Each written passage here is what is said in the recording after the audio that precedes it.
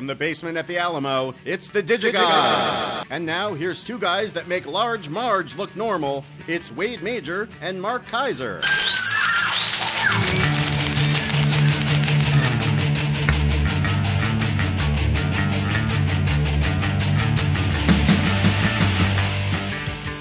All right, Corey, thank you very much. Who sent that in?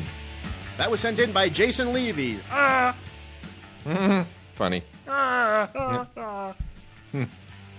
Always enjoy when Corey does when he does his little impromptu Pee-wee. It's fun. Good times. Lots of happiness. Yeah, and he did it right in front of us. You did. He didn't record this 3 months ago. He did it right in front of us right now. Just now. Wow. So yeah, Hollywood is still here. Nothing's burned down. No, I have not made you your key lime pie yet. I know. Are you key lime pie ice cream? Key yet? lime ice cream. I'm going to do it. Have I explained to you why I want that so badly? No, you have not. Okay, so Ciao Bella. Are you familiar with the brand Ciao Bella? Is that the one that comes in a? They make pints like Haagen-Dazs or anybody else. They make pints. No, but it's a see-through plastic tub, right? No. Ciao Bella, they're just very colorful, but Ciao Bella, they make primarily sorbets. But they had, some years ago, a key lime pie ice cream that was absolutely to die for. It was the most wonderful thing ever. And I bought 10 pints of it on sale at one point. And a few weeks ago during a particularly excruciatingly hot day, I took that last pint out of the refrigerator and I plowed into it over the course of about 2 nights. And it's gone now. And I'm having a craving and I want key lime ice cream. And you're my only hope, Obi-Wan. All right, I'm looking up Ciao Bella's. Maybe the... Oh, there's a recipe? Maybe. I should have told you that last week. Yeah. Well, anyway, we should get really cracking into some stuff this week. We got a lot of stuff to go through. Classic movies, new movies, all kinds of fun stuff. But you know what? First, Mark, we're going to talk about some classic movies, and I should get into this week's Criterions and Coen releases because they are wicked awesome. I just want to say they are wicked awesome. We also got some Fritz Lang and a whole bunch of other stuff. But first off, the Criterions. We've got 4 Criterions that have come out between last week and this week, and they are all absolute must-owns, unless you want to wait and hope that they wind up on Filmstruck later this year. But man, this stuff just kills. All of them kill. All these great Blu-rays. From 1966, Orson Welles, Chimes at Midnight. Absolutely sensational. If you are a Wells fan, this goes without saying. It's just it's amazing. And Wells was always, as you know from his Macbeth and his Othello, Wells was a big Shakespeare buff and kind of a Shakespearean figure in real life as well. Anyway, here he kind of he takes his Shakespeare obsession into some really fascinating directions. And Falstaff is the avenue, is the conduit through which he does that. There's a lot of stuff here that kind of winds through various different Shakespearean plays, but it is really it's an exceptionally cool film and a beautiful restoration. Lots of great extras on here, including an interview with Keith Baxter. And a new Ted Baxter from Marriage to Amour? Absolutely. And a new interview with Orson Welles' daughter, Beatrice Wells, who was 9 years old when she was in the film. Anyway, Chimes at Midnight, absolutely fantastic. It's right here. Wait, listen to me. What? Key lime with graham cracker gelato, the Ciao Bella cookbook of gelato and sorbetto. It's right here. Oh. I can make it tomorrow. If I so choose, but I don't. No, it's not a problem. Oh. But it only has 3 tablespoons of lime juice. That seems weird to me. It doesn't seem like a lot. Well, 3 make it. tablespoons. I'll tell you if it's enough. 2 teaspoons of grated lime zest. I'll tell you if it's enough. No, this is easy. This is not a big deal. And then 2 years after Chimes at Midnight, Orson Welles made his first color film at the very late year of 1968. And it wound up actually being the last actual film that he would complete, which was The Immortal Story, which is an adaptation of an Isaac Dennison tale, who was, of course, writing at the time under the name Karen Blixen and would some years later become portrayed by none other than Meryl Streep in Out of Africa, which would win Best Picture, which is something that always eluded Wells. Nonetheless, really absolutely fantastic movie. Just a beautiful, beautiful film. Very, very underrated. It takes place in Macau. And it's quite a great melodrama, actually. Jean Moreau stars in it. Just beautiful performance. Really, really, just a great movie. And everything that's great about Wells winds up in this movie. Also has an alternate French language version of the film among the extras. The audio commentary from 2009 featuring Adrian Martin is on here, as well as a 1968 documentary about Orson Welles called Portrait Orson Welles. Which was co-directed, by the way, by Frederic Rossif, who made many, many wonderful nature documentaries that Vangelis scored. By the way, have I mentioned there's a new Vangelis album coming out? Is he still alive, that guy? Vangelis? Yeah, baby. It's called Rosetta, in tribute to the European Space Agency mission, the Rosetta mission, which I know nothing about, but all I know is it's a new Vangelis album, and I'm very, very excited. So, anyway. And then the last two criterions... one is, I'm going to leave the best for last. The next one is A Taste of Honey by Tony Richardson. Yeah, kitchen sink, baby. Right? It's good Tony stuff. Richardson, man. Once married to Vanessa Redgrave, all those Richardson kids, those are his too. 1961, this was 2 years before he would go on to direct Tom Jones and win an Oscar for it and elevate that weird... English kitchen sink realism, angry young men thing into the stratosphere. I like Long Distance Runner better than this movie. Oh, I do too. And I like The Sporting Life better than all of them. Oh yeah, Right? that's the best. When is that coming out on? Actually, I already have. Is that on? It's Blu-ray? not on Blu-ray now. I have the DVD. Yeah, it's fantastic. Oh, Sporting Life. You know who else loves that film? Russell Crowe. He does. How do you know that? Because when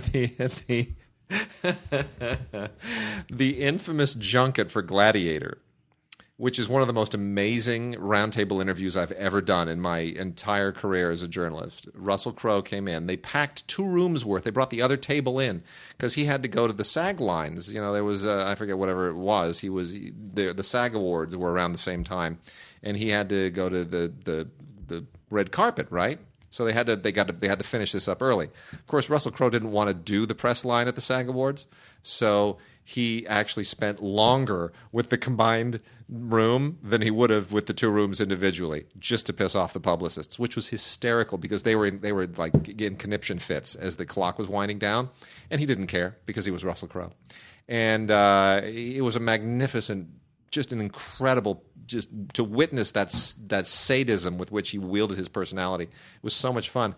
But when he was talking about working with Richard Harris, he talked about them bonding over their mutual love for rugby.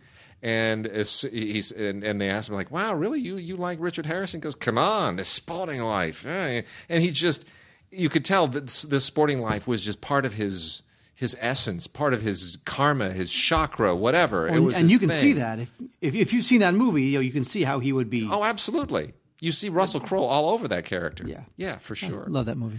So anyway, Taste of Honey, good movie. One of the great British new wave kitchen sink realism, angry young men movies, whatever you want to call it. That movement, that era, really fantastic. Rita Tushingham, just fabulous. Just so young, and it just gritty Manchester, and that just, it's so good. Everything about this is just fantastic. All the extras are great. Interview with Tony Richardson from the 1962 Cannes Film Festival, audio interview in that case. There's an excerpt from a 1960 television interview with playwright Sheila Delaney, and a 1998 interview with Walter Lasley, the cinematographer. A lot of other great stuff on here. Really, really just a great criterion. And here's the one that just kills it this week. This is beauty through and through. From 1964, one of the great films of the Japanese New Wave, if not the great film of the Japanese New Wave, Hiroshi Teshigahara's Woman in the Dunes. Oh my gosh, what an amazing allegory. If you have not seen this movie, you have missed out on life. This is one of the great films of all time, It is certainly one of the greatest Japanese films of all time. It is amazing, beautifully restored, 2.5 hours of absolute sheer bliss. You know how last week we were talking about magical realism? Yes. This film's nothing but magical realism, but I love it because it's just wild. And the whole idea here is you have a guy who, okay, if you haven't seen it, I'm not going to give it away, but you basically have a guy who winds up trapped in this sand dune with this woman. And why they're trapped and why she's trapped and all of that. is just a giant allegory for so many things in modern life, in Japanese society at the time. It's extraordinary. Anyway, just magnificent. This thing wound up getting an Oscar nomination for Teshigahara, very deservedly. He probably should have won, but it was 1964, so clearly that was going to go to My Fair Lady. But in any case, great stuff. Short films by Teshigahara on here, 4 of them from the early part of his career. Documentary from 2007 about the collaboration between Teshigahara and the novelist Kobo Abe. And on and on and on. A lot of great stuff. Really just fantastic. Gorgeous transfer. I can't even tell you how gorgeous this is. This film is just an erotic experience in every conceivable way. I have an erotic experience in every conceivable way. Yeah, that joke doesn't work today. Not in the way not in the way you're intending. How dare you? And then, kind of dovetailing with all of this stuff is we talked about Orson Welles. The Cohen Film Collection has also released a fantastic Chuck Workman film on Blu-ray, which is Magician: The Astonishing Life and Work of Orson Welles. If you don't know, Chuck Workman's the guy that does all those amazing montages that just cut together like 97 clips from 150 movies, and they all look, it's just, you don't realize how much work and time goes into that. What a great documentary. What a wonderful film to go with all the others from Criterion this week. You got to see this. Hour and a half that is a tribute to Welles that is an absolute delight. It is wonderful. Doesn't get any better than that. This is probably the best film, best tribute to Welles you could possibly hope for, and it's gorgeous on Blu-ray. Magician: The Astonishing Life and Work of Orson Welles. And then also from Cohen, the Oscar-nominated Mustang. Mark, you loved this too, didn't you? Which Mustang, one? the French film? Oh, yes, I did. Yeah, totally. It was kind of the theme in France and at the Oscars this last year, but France had a whole number of films about immigrants and non-French minorities, and Mustang was one of the very, very best of them. Turkish girls, 4 sisters, and kind of an amazing coming-of-age film. Really, really good. Very deservedly Oscar-nominated and absolutely worth seeing. That's on Blu-ray. Fantastic film by Denise Gamze Ergüven. And then lastly, I could not be more excited than to recommend 2 new films by Philip de Broca and a double feature from the Cohen Film Collection. The great de Broca, who just is one of my favorite directors of all time. 5-Day Lover with Gene Seberg and Jean-Pierre Cassel, the father of Vincent Cassel, and François Perrier. Micheline Presle. That is just an absolute delight. That is a wonderful 1961 French classic, but here's the reason you really want this. You want this for En Garde, which is one of de Broca's last films from 1997, which is amazing. Daniel Auteuil, Fabrice Lucchini, Marie Gillien, Vincent Perez, a tremendous swashbuckling period piece based on a novel, but just one of the most amazing. I mean, this is up there in Cyrano de Bergerac territory. Absolutely wonderful film. I reviewed this for Box Office at the time. Unbelievable. I remember at the Cannes Film Festival in 1997, this thing was being sold. I was like, that looks really cool. Then it came out. I saw it at the AFM. Could not believe how awesome it was. Love everything about that film. En Garde. Great double feature. En Garde and 5-Day Lover from Philippe de Broca. Fabulous. Fabulous. You know what movie I'm reading about, What are you reading about? while you drone on about nothing? Go on. Wong Kar-wai's 2046. Is that ever going to be on Blu-ray? People keep know. asking me about that. I don't know, but Yeah. it was a bit of a because people thought it was going to be his Blade Runner, Yeah. like 2046, and Yeah. he goes future. It really was not that. No, not really. No. Not really. I remember seeing that movie at the Cannes Film Festival. Yeah. The screening was so crowded, I had to watch the whole film at the Cannes Film Festival standing up. Oh, that's beautiful. The Commitments, 25th anniversary. This is Alan Parker's landmark Oh, so good. comedy musical, and this is during Alan Parker's Can Do No Wrong years. It really was, wasn't it? He- like every film from like Angel 19... Heart and Midnight Express. But from and- Midnight Express on, it was sort of like beginning with Midnight. Even Bugsy Malone is pretty great. But from Midnight Express, like up through Angela's Ashes, like every single movie is amazing. It's about a 15, 16-year just can do no wrong period. Birdie, on and on and on. He had a Rob Reiner-esque. Remember how Rob Reiner came out of the gate with 8 great films? Oh, yeah. And then came North, and that was it. Yeah. Remember North? That destroyed it.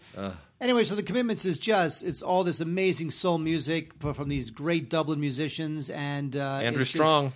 It's just passionate, and it's just a great film. It's so much fun. All live music, by the way. They played it live. They played it live. Mustang Sally, Chain of Fools, In the Midnight Hour. It's just a great, great film. Cole Meany, by the way, if you're a fan of Star Trek Next Generation. That's right. He's in this, and I love this movie. I adore this movie. This movie was a bit of a mini phenomenon at the time. Mainly because the music was so fantastic. I mean, really, not since like the Blues Brothers did you see a film where like the music just you thought, wow, this is exactly how I want all of these songs to be ingested by society forever. Yep. In this movie. That's it. I love this film. The Commitments 25th anniversary edition, a must buy. There is a new interview with Alan Parker, who hasn't really done much. Alan Parker's kind of like he's out of the loop.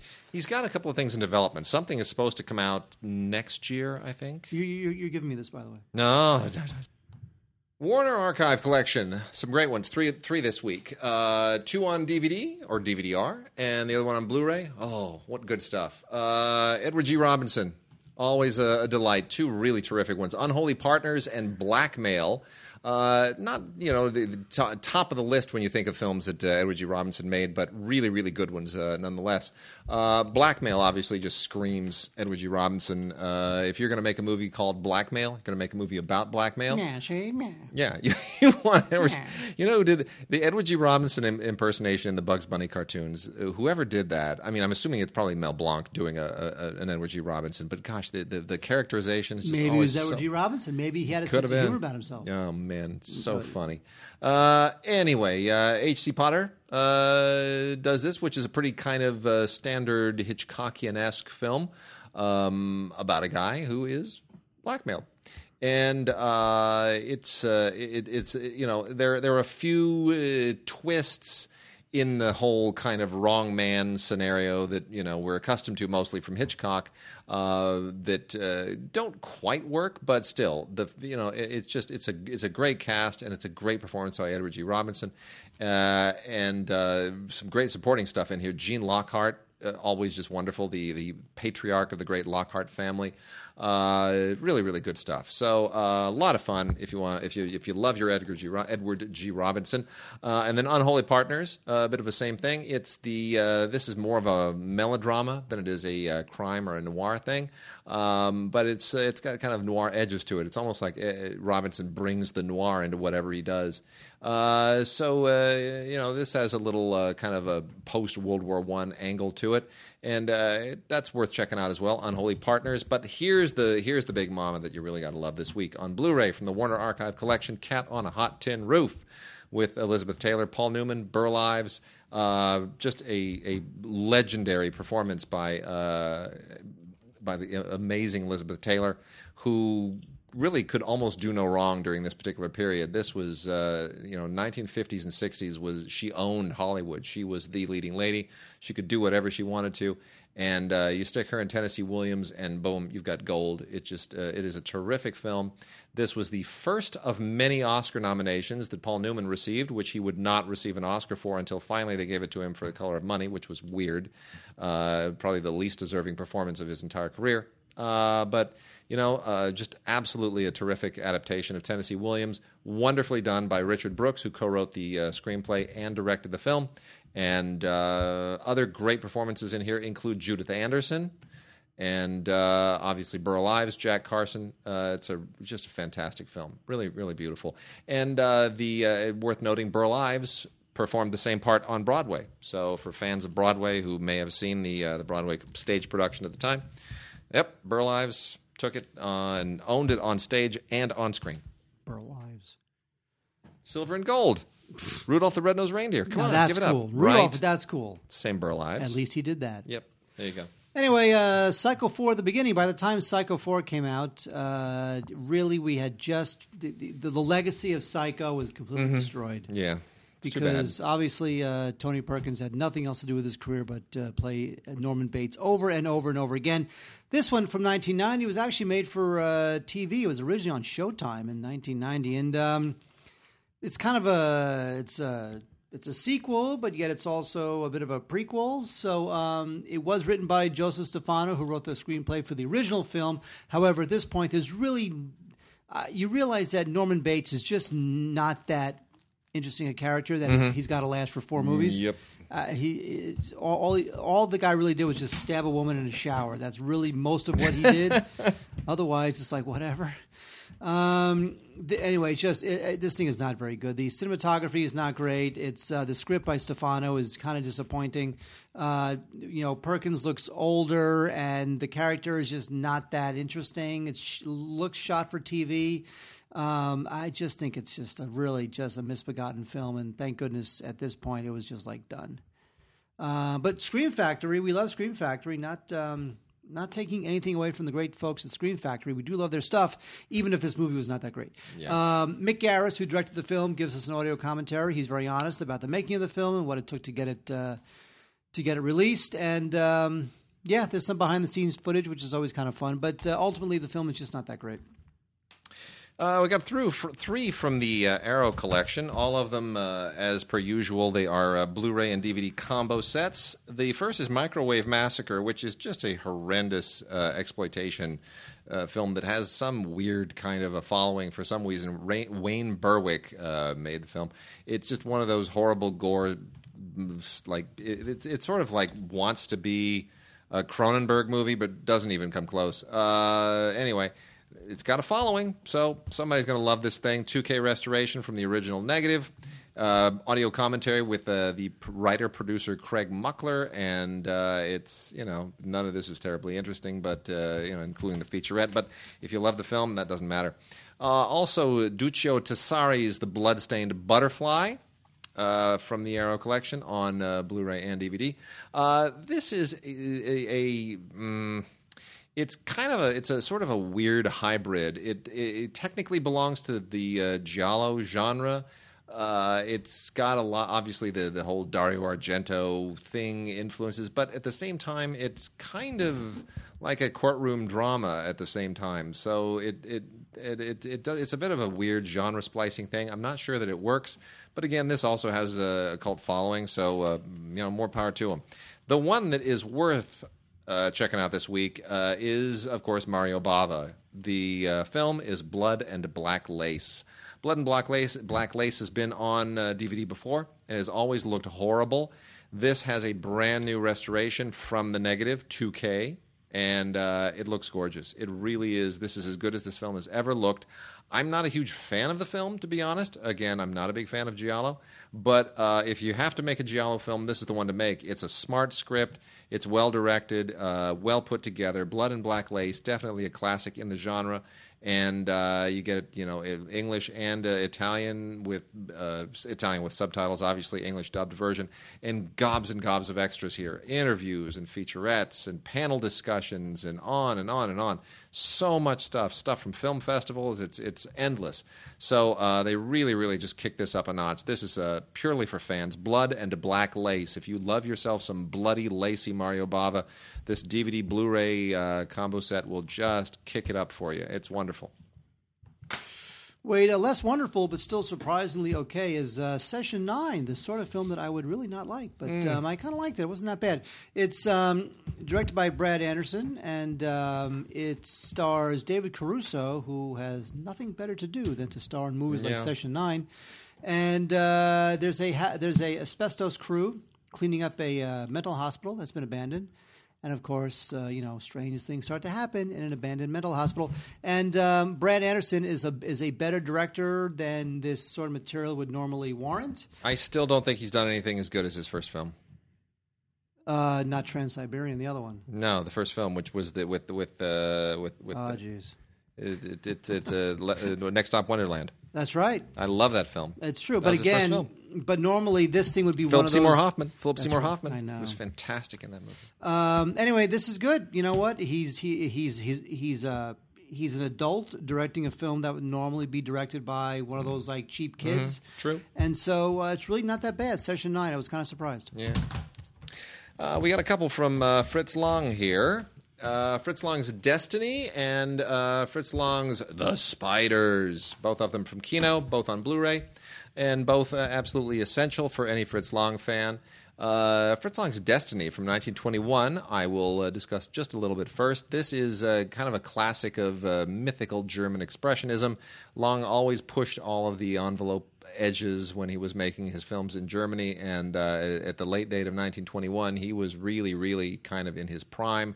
His sound films are a bit of a compromise, in my opinion. It's his later silent stuff that is just absolutely sensational. And this is mystical and mythical and gets into all kinds of really, really fascinating kind of... I don't know. It's, I don't want to say it's like a zombie movie because it's not, but it does get into bringing people back from the dead. Kind of mystic Eastern mysticism, maybe is a better way of putting it. He's able to somehow infuse that into German expressionism in a really, really intriguing way. So Destiny is the film. And then the other one is The Spiders, which is one of his more popular films.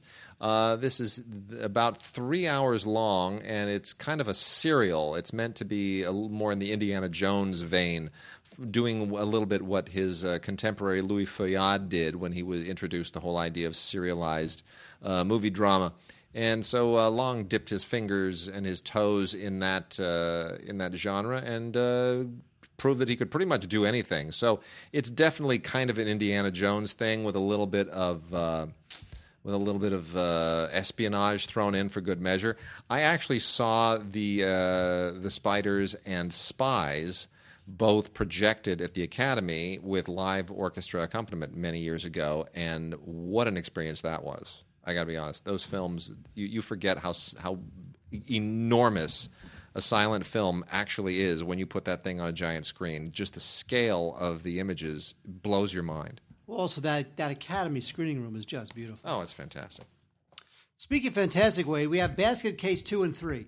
Now, Yeah. here's the thing with Basket Case. Now, You don't need to have seen number one to pick it up with number two. Well- I know what you're thinking. You're thinking, but if I haven't seen Basket Case, will I know what's happening in 2 and 3? Well, these films were directed by a guy named Frank Henenlotter. Now, Yeah. Frank Henenlotter had directed a film called Frankenhooker, which was a bit of a thing at the time. Yeah. It's about this guy whose fiance dies, and he Yeah. decides to reanimate her using her. It was like her head and the body of Manhattan prostitutes. Oh my gosh. So it was completely ridiculous, and it was a bit of a cult thing. And so then he wound up doing a Basket Case, and Basket Case is about these Siamese twins, and one's normal, and the other is this ridiculously low-budget-looking monster thing. And so, it's very much in a vein of the straight-to-DVD horror film, the straight-to-VHS horror films of the time. The effects are ridiculous. They know they're ridiculous. They own their ridiculousness, so there's a lot of humor there. So we have Basket Case 2 and Basket Case 3, The Progeny, all directed by Henenlotter. And this is what he does. I believe he grew up actually watching these films as a kid. Yeah. And so now he wound up making them as an Whatever. adult. So you really have to know what you're in for and just go with it, because if you go with it, you will enjoy the cheesy effects and you'll enjoy although this one was in 1990, I think, but 1990, 1991, but it still has that 80s direct to VHS aesthetic. Yeah. And it was a whole thing, like It's Alive. Yeah. They all had that. Yeah, back well, then, what's with the goblins and Goblins. what's all the things with the elves, dwarves, whatever all those things were called. Sweet. No, the leprechaun. Leprechaun, Yeah, that's right. leprechaun, Chucky. right? Yeah, all that nonsense. Love it. Yeah, what are the ones with the little things that are like knockoffs of gremlins? They like roll around. What were those things called? You know what I'm talking about? No. They're like round. They're like gremlins, but they're like little Charles round. Barkley, the round No, man they're rebound? round and they roll around and they chase after people. It's like little goblin-y things, and they tuck their hands and feet in and they roll around. And Really? You don't remember this? Oh my gosh! Maybe. Why am I not remembering the name of this? Carry on. Tell people about the spectacular glories of Rudyard Kipling. I watched Jungle Book on a plane. I was flying to London. Yeah, and I watched it. that's the way to on a watch it. plane. By the way, That's the way to watch it. You know, that's what they made it for. You know, exactly. You know, they said all that CGI needs to be seen on a 7-inch screen on that was Delta at flight. the production meeting. They said, but John, you know, because Jon Favreau directed it, they said, but John, this epic vision that you have, will people be able to enjoy it on an 8-inch screen on a plane? And he said, I'll make sure of it. And yet, a year later, here I am, saying that I watched this on a Delta flight. Actually, it was Air France. I had no hope for this going into it. It just seemed like a Disney cash-in, but it's really not bad. You know, it's beautifully shot. The effects are great. The voice acting is good. It takes a little while to get into the world that he's setting up. But in the end, I just think it's to me, it's not as good as Life of Pi, which I completely adored and love that film, although I don't think Wade likes it. But not at all. But I thought this film was surprisingly okay. I really did, and the Blu-ray looks fantastic, absolutely fantastic. Because frankly, most of it was CGI anyway. And there's a bunch of bonus features, how they made the film. There's an audio commentary with Jon Favreau, who is very, very entertaining because that's what he does. Jon Favreau is very entertaining on screen and in audio commentaries. And I was expecting nothing from this, and I thought it was great. I thought it had a heart. Digital animation was great. I was surprised. It's either Ghoulies or Critters. One of the two. Might be Critters. I think it's Critters. I think Ghoulies are the ones that crawl out of the toilet, and Critters are the ones that roll. Gods at Digigods.com. Remind us if you're fans of these movies in particular, and if you can keep them straight, because they all blend together in my recollection. Troll, wasn't there another one called Troll? Yes. Yeah. See, Leprechaun, Troll, Ghoulies, Critters. It was a horrible era. Anyway, so the Jungle Book, I didn't really need the bare necessities. I felt like that song didn't really fit in this, but I guess because it's Disney and they have to sell a soundtrack, I guess it's got to be in there because because Bill Murray sings it. Anyway, as the only live action thing in this entire movie, I still have to watch this. The kid is good. It's funny. It somehow. It's when you watch it, it feels like a cash-in. It feels like it's just another one of Disney's let's make our animated films live action now, like Cinderella. Yet somehow, about 20 minutes in, you're thinking, you know what? This thing is kind of winning me over. And in the end, I have to say I liked it. It's good. See, the 1994 version, which I can't believe was as far back as 1994, that kind of freaks me out a little bit, which was not a Disney animated thing or even a reference to an animated thing. I mean, that was Jason Scott Lee playing Mowgli, who, is a grown man and he's muscular and he's, and Stephen Sommers directed that coming off of the Mummy movies. I actually kind of enjoyed that. That's my recollection, but, very different take, obviously. Anyway. Yeah. So, other new movies. Me Before You. Did you see this, by the way? I did not. Okay. Me Before You. Emilia Clarke, Sam Claflin. Good-looking people. They both could do CW stuff if they wanted to. This is perfectly fine. Sweet romance. I don't know that there's anything particularly spectacular about this other than the fact that it goes for the whole disabled romance angle. He's in a wheelchair and she has to love him in spite of it, and what's their life going to be like, and all that kind of love story stuff, never having to say you're sorry. By the way, Arthur Hiller, rest in peace. I know. His wife died just like 6 months before. Well, it always happens, doesn't it? Yeah. Always happens. I'm sure they were married for 40 years. 68. 68, yeah, and that's it. Yeah. That's it. My grandparents were the same thing. No, some very good friends of ours. I spoke at one of their funerals. He made it to 100, passed away. His wife was 96, and she passed about 6 weeks later. And they'd been married for over 70 years. That's like wild. 72, 73 years. It was amazing. Always blows me away. It's not like that now. Nowadays, everyone goes in and out of relationships like it's night. They I just know. say they're swiping left for their wives. That's crazy. Nobody cares anymore. Anyway, so Me Before You. I mean, it doesn't do it. What was the thing with Campbell Scott and Julia Roberts? What was that thing called? He's got cancer and he. Oh yeah, it was. Hang on, I'm gonna look this up. I'm gonna pretend. It's like a little bit. It's not quite as maudlin as that, but it's perfectly fine. That movie Good. sucked, by the way. It Yeah. was called Dying Young. Thank you, Emilia Clarke. Absolutely wonderful. I will say that about her. She's just delightful. And then on DVD, The Nymphettes, which is from director. Whoa, the What? Nymphomaniacs? The Nymphettes. It's from Gary Gardner. Diagnosed with nymphomania. That's it. Gary Gardner wrote and directed this, and it's a good small piece. It reminds me a little bit of Two Girls and a Guy, the thing with Robert Downey Jr., right, if you remember that. Anyway, this is about two women and one guy who meet, and it's a three-person, it's a three-hander or a six-hander, I guess, as they might call it. You just stick them in an apartment and let them play head games with each other, and it's for a movie that is clearly contrived to be done in a single location with three actors. It doesn't really it doesn't reveal the seams as kind of blatantly as a lot of these films do. This did very well at the South by Southwest Film Festival in 2015, and it's a good, solid indie worth checking out. And I think Gary Gardner's got many other good films in him. Yeah, you said you wanted water when the show started. And Oh, yeah. the water. I gave it to you an hour ago. Wow, I didn't even realize that was my water. Thank you. You are a jerk. Thank you. Anyway, a very different sort of baseball film I'm going to recommend. It's called The Phenom. And the Phenom, maybe like 5% of this movie actually takes place on the baseball diamond. That's because the movie is about this up-and-coming pitcher. He's going to be a phenomenon, greatest guy ever. Winds up having a breakdown. Right there on the mound, guy has a breakdown.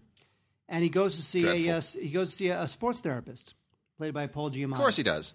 And in seeing the sports therapist, he starts to get into stories about his abusive father, played by Ethan Hawke. Mm-hmm. And so really the movie is about a son coming to terms with his childhood and the abuse he took at the hands of his father. So the fact is that baseball kind of has very little to do with it. And it doesn't end on like he strikes out the guy at the very end while the crowd goes wild. It's not that kind of a movie. It's being marketed as a baseball movie because there's a big, beautiful baseball shot on the cover art.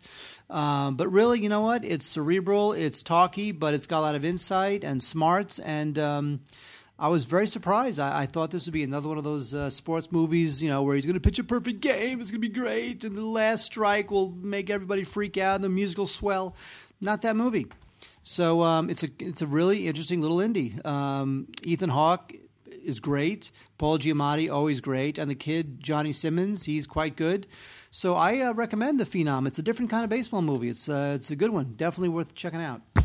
Very nice. Sunset Song. Sweet, very sweet, almost too sweet in some ways. This is from Magnolia, not on Blu-ray, sadly enough. Should be. Terrence Davies is a filmmaker who's always kind of divided people in some very strange ways. I like him. I do too. I mean, Terrence Davies' movies are all sort of autobiographical. I mean, he's basically forged a career out of making movies that are sort of like showing us slideshows of his childhood and his young adulthood. I mean, that's really what he is. He's a nostalgic autobiographical filmmaker. And but you know what? This is here's the thing.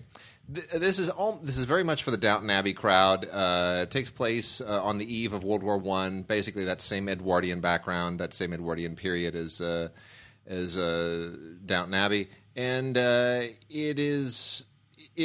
deals with how a certain young woman in the English countryside deals with all of the turbulent social and economic and political tides that are sort of sweeping the land at that time. If you've seen Downton Abbey, you know all what's going on. But Terrence Davies is much more of a poet than a storyteller, and so he wraps it up in his usual sort of the sweep of history is sort of like the rhythm, the poetic meter of the story. And it's quite beautifully done. Agnes Dane is the lead actress here. You also get an amazing performance by Peter Mullen, who just can do no wrong. I love him. He's the best. Isn't he the best? Yep. He's just everything he shows. As a director, too. Oh, absolutely. The Magdalene sisters. He's a tremendous filmmaker. He's a firebrand, He's really just an angry... Very intense. Really intense guy. Politically very intense. Yep. Very outspoken. But he makes great movies. He's a great actor. Tyrannosaur. He just scares the daylights out of you. If you've seen the Jane Campion thing... Star Wars? top of the peak, top of the hill, Pops? the top of the top of the peak. No, the Crimson Peak. That's it. Star Wars. There you go. Thank you.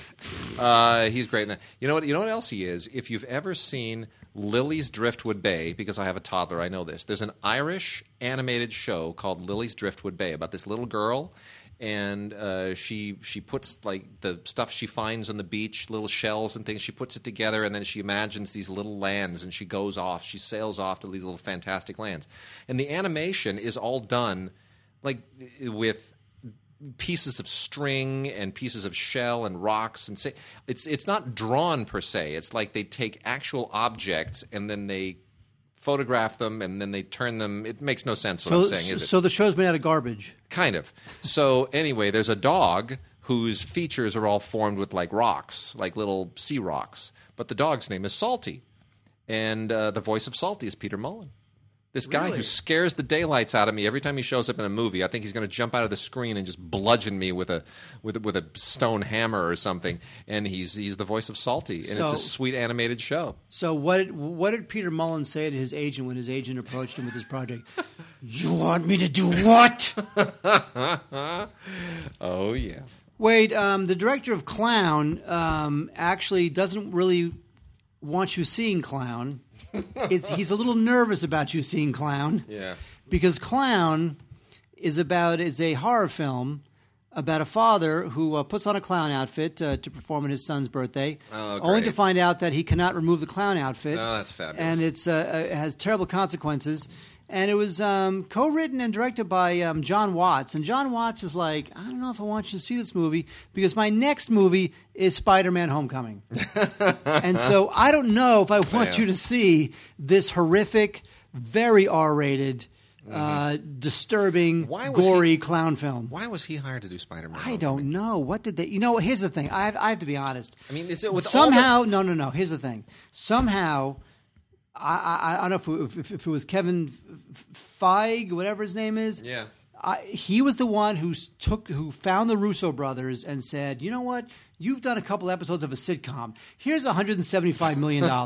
And they knock it out of the park. I know. Russo brothers are great. They knocked that out of the park. All their So if Kevin is saying that John Watts is the man, then I guess John Watts is the man. Yeah, all right. Sure. This is an Eli Roth thing, by the way. He produced this. I don't know. Yes, that's another reason why John Watts does not want you seeing Clown. Ratchet and Clank, one of those quickly cranked out CGI animated films that makes no sense whatsoever. Especially, this is an animated film, and the tagline, ready to kick some asteroid? Really? Really? You went with that? That's what you went with? Blu-ray, DVD, and Ultraviolet on this kind of pointless thing from Universal.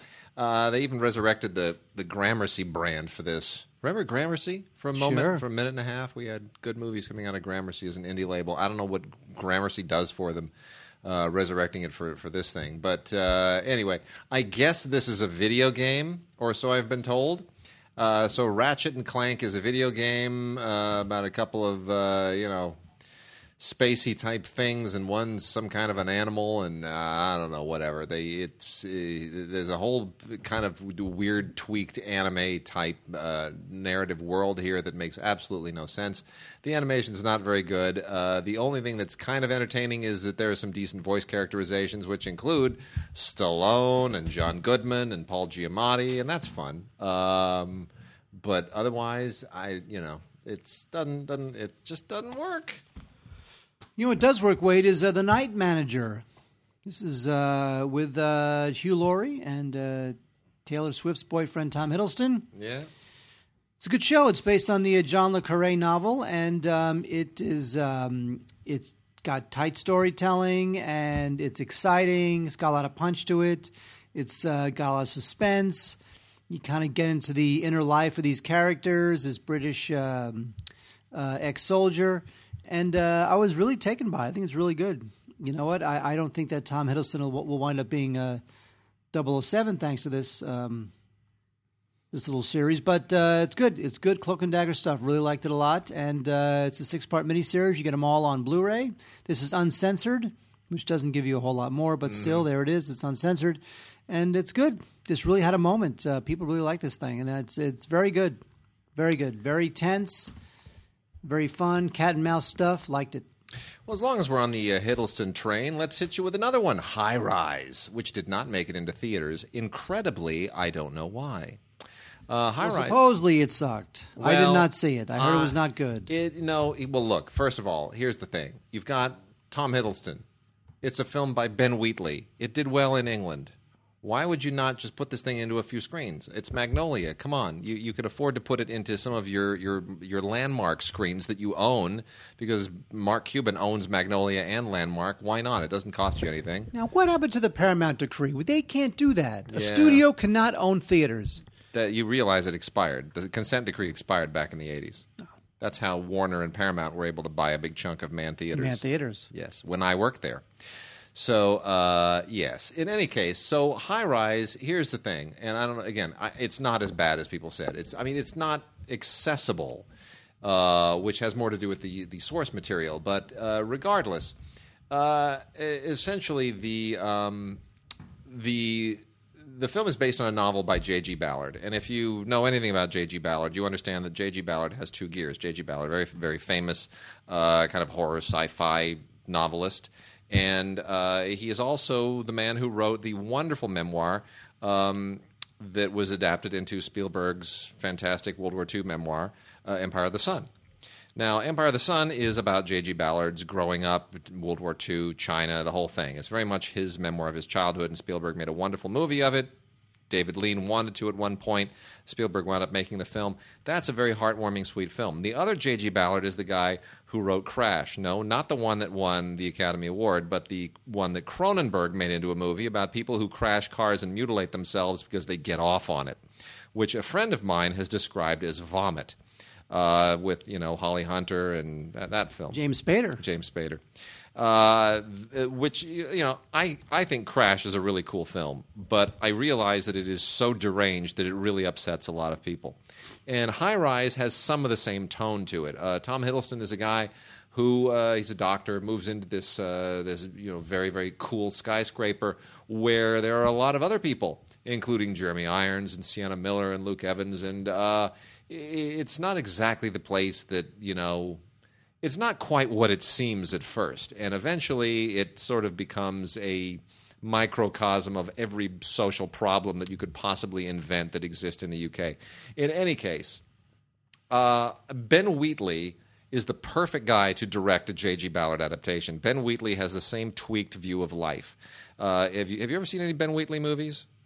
Let's see what he's done. Check out Ben Wheatley. First of all, the last one that I really thoroughly loved was a very low-budget black and white film called A Field in England, which takes place during the War of the Roses, and it gets extremely weird. It's about a bunch of people who are fleeing the battle from different sides. They meet in the field. I have seen nothing this guy has ever done. Really, he makes very tweaked movies. But A Field in England is terrific. The one right before A Field in England, the title of it escaping me, The Vacationing People. Look, Field in England.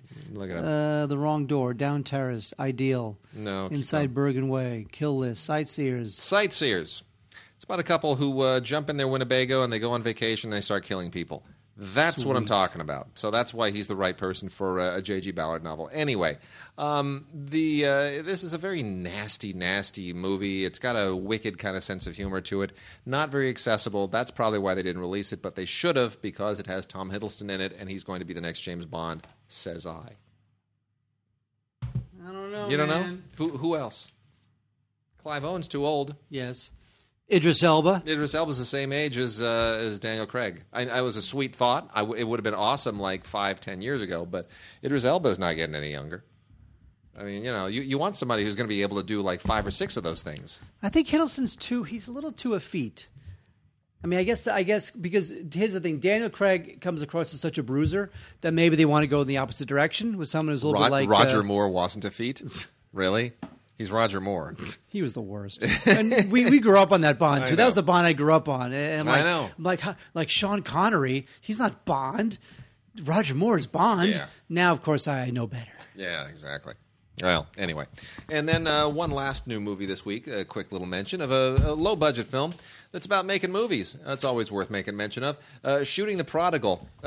Super low-budget film, but it's amusing in some strange ways. It's about a young Jewish film student who gets together with this Baptist preacher in the South to do a movie based on the parable of the prodigal son.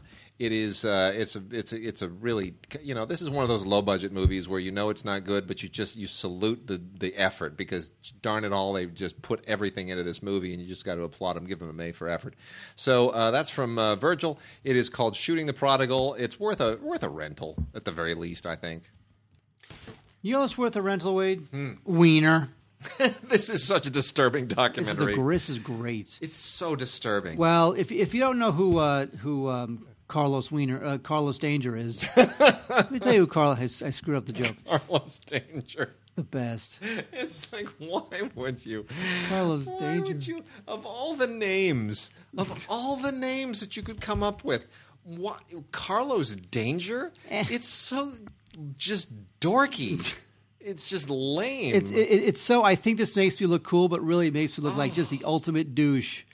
Oh, anyway, Anthony Weiner was a New York politician, and he was running for mayor, and he winds up getting. He used to be in the House. And he winds up getting involved in this sex scandal that destroys his candidacy and just sends him into obscurity until 2013, when he decides audaciously to try a comeback bid to be mayor.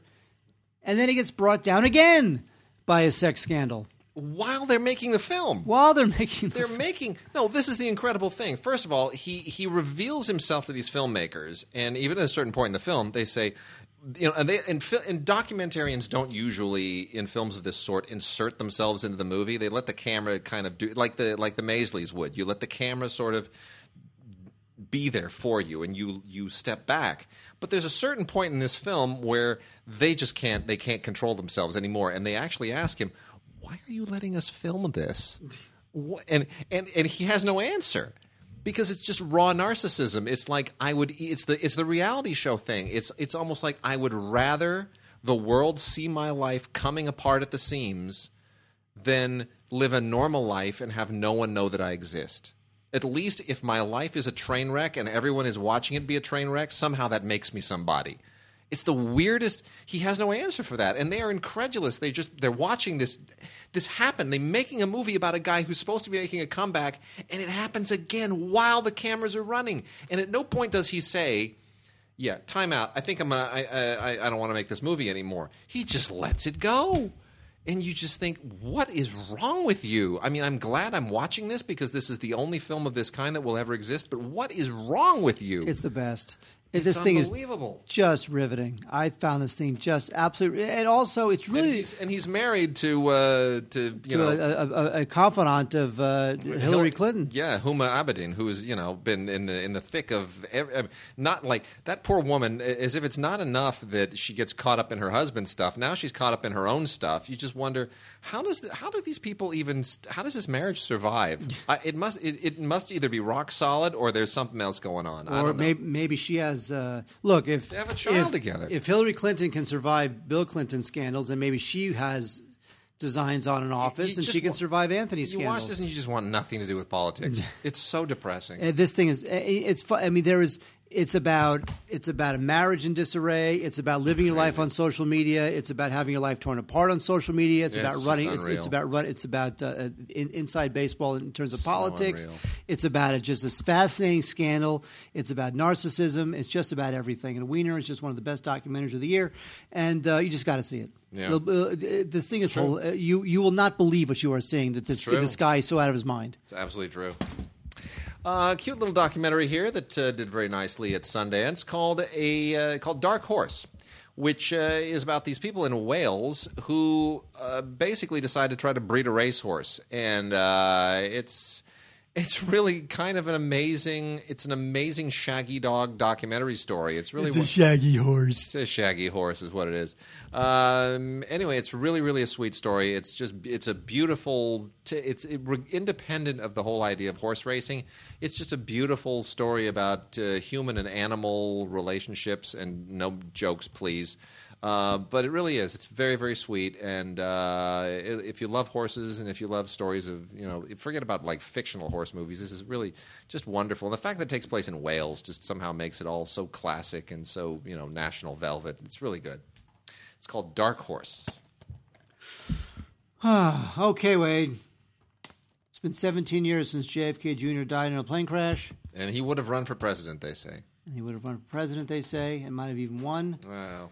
But sad. instead, he died in a plane crash. Very, very sad. That family is, in some sense, cursed. They've had such their share of tragedy. It's unbelievable. So here we have I Am JFK Jr., which is a tribute to JFK Jr. Robert De Niro's in it. We'll talk about De Niro in a second with one of the better releases of the week. Maybe not one of the better releases, but one of the better films that is coming out Which this we would have week. talked about earlier, but it's sitting in your Blu-ray player right now, and we were watching it earlier. Damn right. Yep.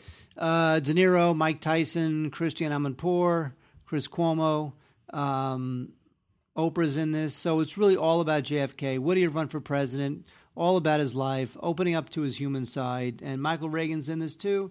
And it's good stuff. If you are a Kennedy-ophile, Ann Coulter's in this, and you know that Ann Coulter, she's going to bring the honesty. You know that Ann Coulter is going to bring the human warmth. I don't have a joke for that. I just don't. I have no comeback for that. There's a warmth to her. Yeah, there is. A humanity Yeah. that comes across Like in a the stuff. flamethrower. That kind of warmth. And what she says will be learned, intellectual. Thank you. It'll be well thought out. Don't you think that? Okay. If this show were actually any more popular, we'd be subject to a tweet storm tomorrow. That's what would happen. Here's the thing. Don't you think that William F. Buckley is William F. Buckley was like an intellect. He was a writer. He was an intellect. Mm-hmm. Don't you think that he would just be rolling over in his grave when he sees like Ann Coulter and Sean Hannity? Yeah, probably. I mean, come on. Yeah, probably. Those guys don't hold a candle to William F. Buckley. No, Buckley was the man. He was the thinker. He was a thinker. That's annoying. And then we've got Foodies. Speaking of something that dovetails with movies and food, and the ice cream that Mark is going to make for me. Foodies is a documentary about foodies. And I can't say that it's really amazing. It just sort of, it goes around the world. It's a little globetrotting movie that takes you inside the world of people that just love great food. The only interesting thing about this is that the company that basically arranged the financing and the sales of this film, Fortissimo Films, is going bankrupt.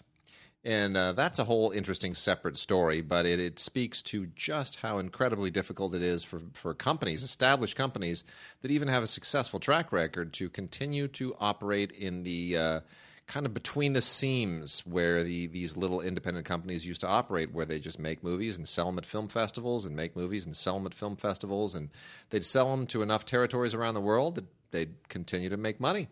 And that kind of marginal business is getting harder and harder and harder. So you wonder if movies like Foodies will continue to be made. Again, not a great film, but certainly has an audience. If you love food and you love traveling, it's a movie for you. But increasingly, stuff like this is not going to be on DVD. It's going to wind up on public television. It's going to wind up somewhere buried on Netflix. So you may have to just dig and search for it. So interesting world, interesting times we're living in. And then our last documentary this week, also from Kino Lorber, State of Control. Yet another absolutely fascinating documentary, kind of one of those undercover documentaries. We've had a number of them that go into North Korea. This one goes undercover in Tibet. And, China is very, very, very... it's intensely controlled, the access to Tibet. You can go to China, you can fly into Shanghai, you can go to Beijing, you can go to any of the major metropolitan areas in China without much fanfare. But Tibet is really still a very, very sensitive subject matter, as one might imagine. So in any case, a couple of American filmmakers orchestrated an undercover filmmaking journey to Tibet here, and it is like the stuff of spy movies. What happens? It is really, really amazing. It is an incredible film, and I'm surprised this thing hasn't gotten better play. It is really worth checking out. State of Control, really, really incredibly timely. And all right, Mark, it is time for us to discuss the wonders of Martin Brest. Well, we're breast men. That's what I just want to say. Well, one film. Yes, Yes. I'm not sure I'm going to sit here and extol the virtues of Meet Joe Black. Oh, come on. Meet Joe Black's a great movie. Yeah, it's okay. Exactly. Although he did direct Beverly Hills Cop. So good. But right after Instead of a woman. Instead of a woman. God. So speaking of actors who finally won their Oscar for a film they didn't deserve it for. Oh, my gosh. Anyway, Midnight Run, which he did after Beverly Hills Cop, is one of my favorite comedies of all time. I love this film so much. I'm so glad it's out on Blu-ray. Is this Blu-ray any good? It's okay. We are big fans of Shout Select, big fans of Shout Factory, Scream Factory, the whole nine yards. The transfer here is okay. Some of the nighttime exteriors are kind of grainy. There's a bunch of Sound is tinny. Yeah, there's a bunch of extras. The interview with Yaphet Kotto is it's like a recorded phone conversation, literally, just an audio conversation, just set to stills. Yeah. So that's not great.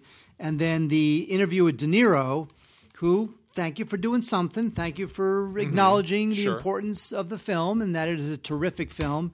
The interview with De Niro is just terrible. I mean, he's not a good interview anyway. No. But basically what they did was they took a lousy interview with De Niro, a bunch of nothing bites that he always gives, and they just padded it out with scenes from the film, voiceover from some guy who sounds like he's doing an infomercial, and it's just not it's a disappointing supplement. I was hoping for more, even though we all know that you get what you get from De Niro. So the supplements are not that great, and the transfer is not that great. However, I would highly recommend buying this because I love this movie. I agree. I agree completely. Midnight Run's great. Love it's it. just so much fun. Yep, agreed. You lied to me first. These things go down. These things go down. So great. All right, let's knock out a little bit of television, and then we'll call it quits on the show. Real fast. A couple of classic TV bits here. Hee Haw, the collector's edition. 14 DVDs. We've talked about little tidbits of Hee Haw. This is all the Hee Haw you will ever be able to handle. This is Hee Haw Laughs, Laffs. The Hee Haw Collection Cornfield Classics, and then just the plain original 7 DVD set, the Hee Haw Collection. This thing was just laugh-in for Hicks, which was the whole point. I'm sure that was the pitch. And it came out of Tennessee, and it just, this show was incredibly popular for decades, like from 1969 to about 1992. Really amazing run. Just an amazing run this show had. And stupid humor, but funny in its own weird, sweet, goofy, charming way. Lots of great music performances. And that's from Time Life. And then also from Time Life, we had the complete Carol Burnett show collection a couple of years ago, and the lost episodes have been kind of trickling out as well. That is now gets its own great box set, 45 original episodes. These are the original ones that have not been seen for 40 years, and lots of great guest performances on here. So they get their own fantastic box set as well, which is much more solid than the one that was given the original complete series. So this is worth checking out as well, especially to see, Carol Burnett and Lucille Ball. That's just golden. Jim Nabors. I mean, it's just endless how much fun there is on this. Phyllis Diller, Burt Reynolds.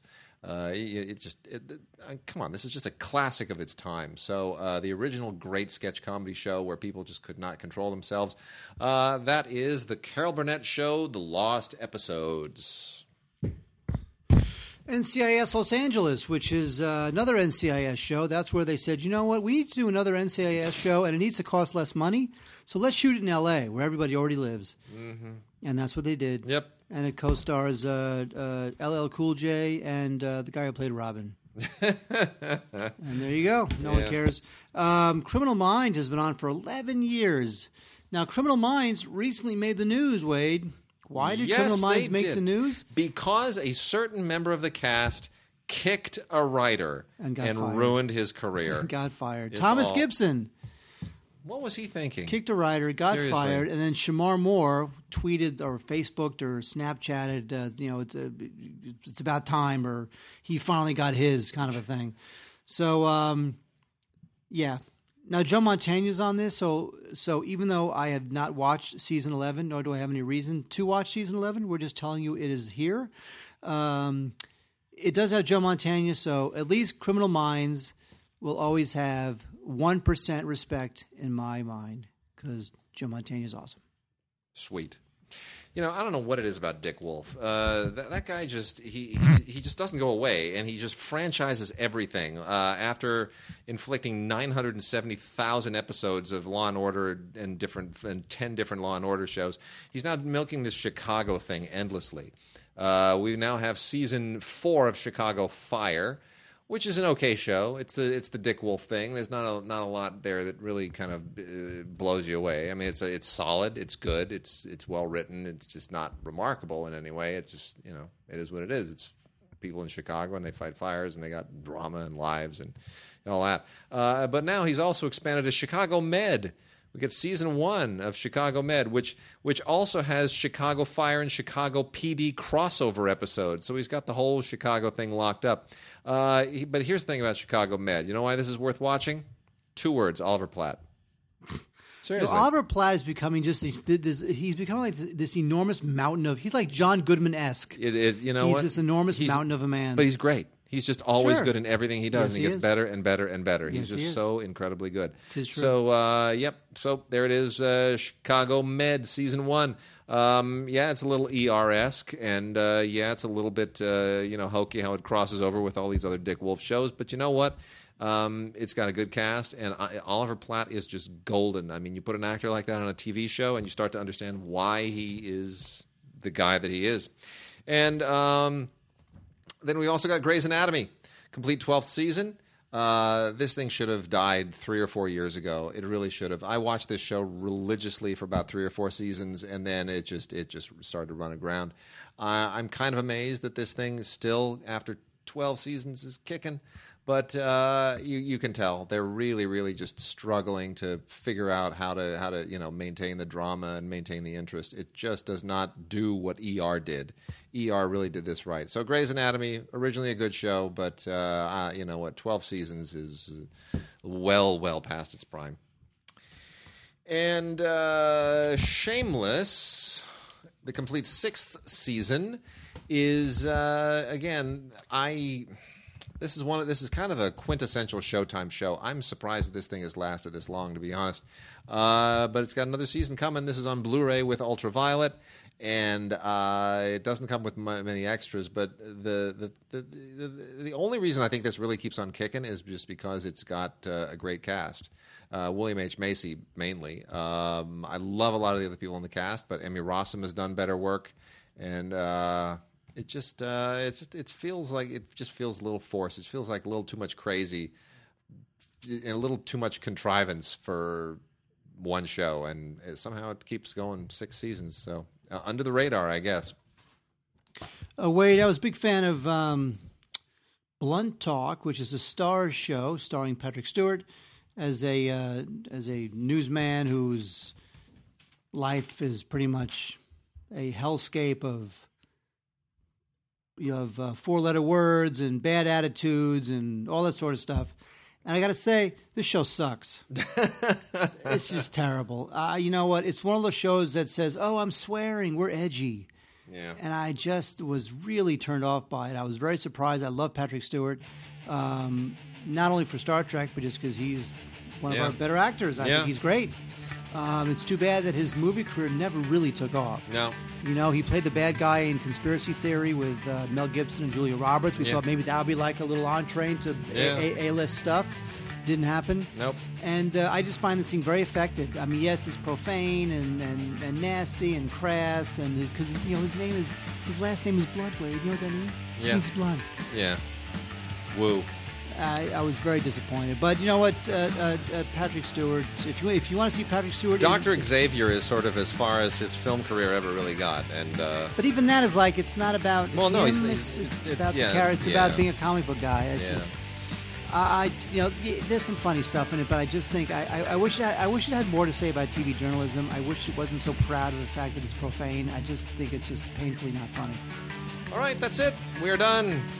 Send us all your good stuff at Gods of Digital. No. Send us your good stuff, gods@digigods.com. We'll see you next week.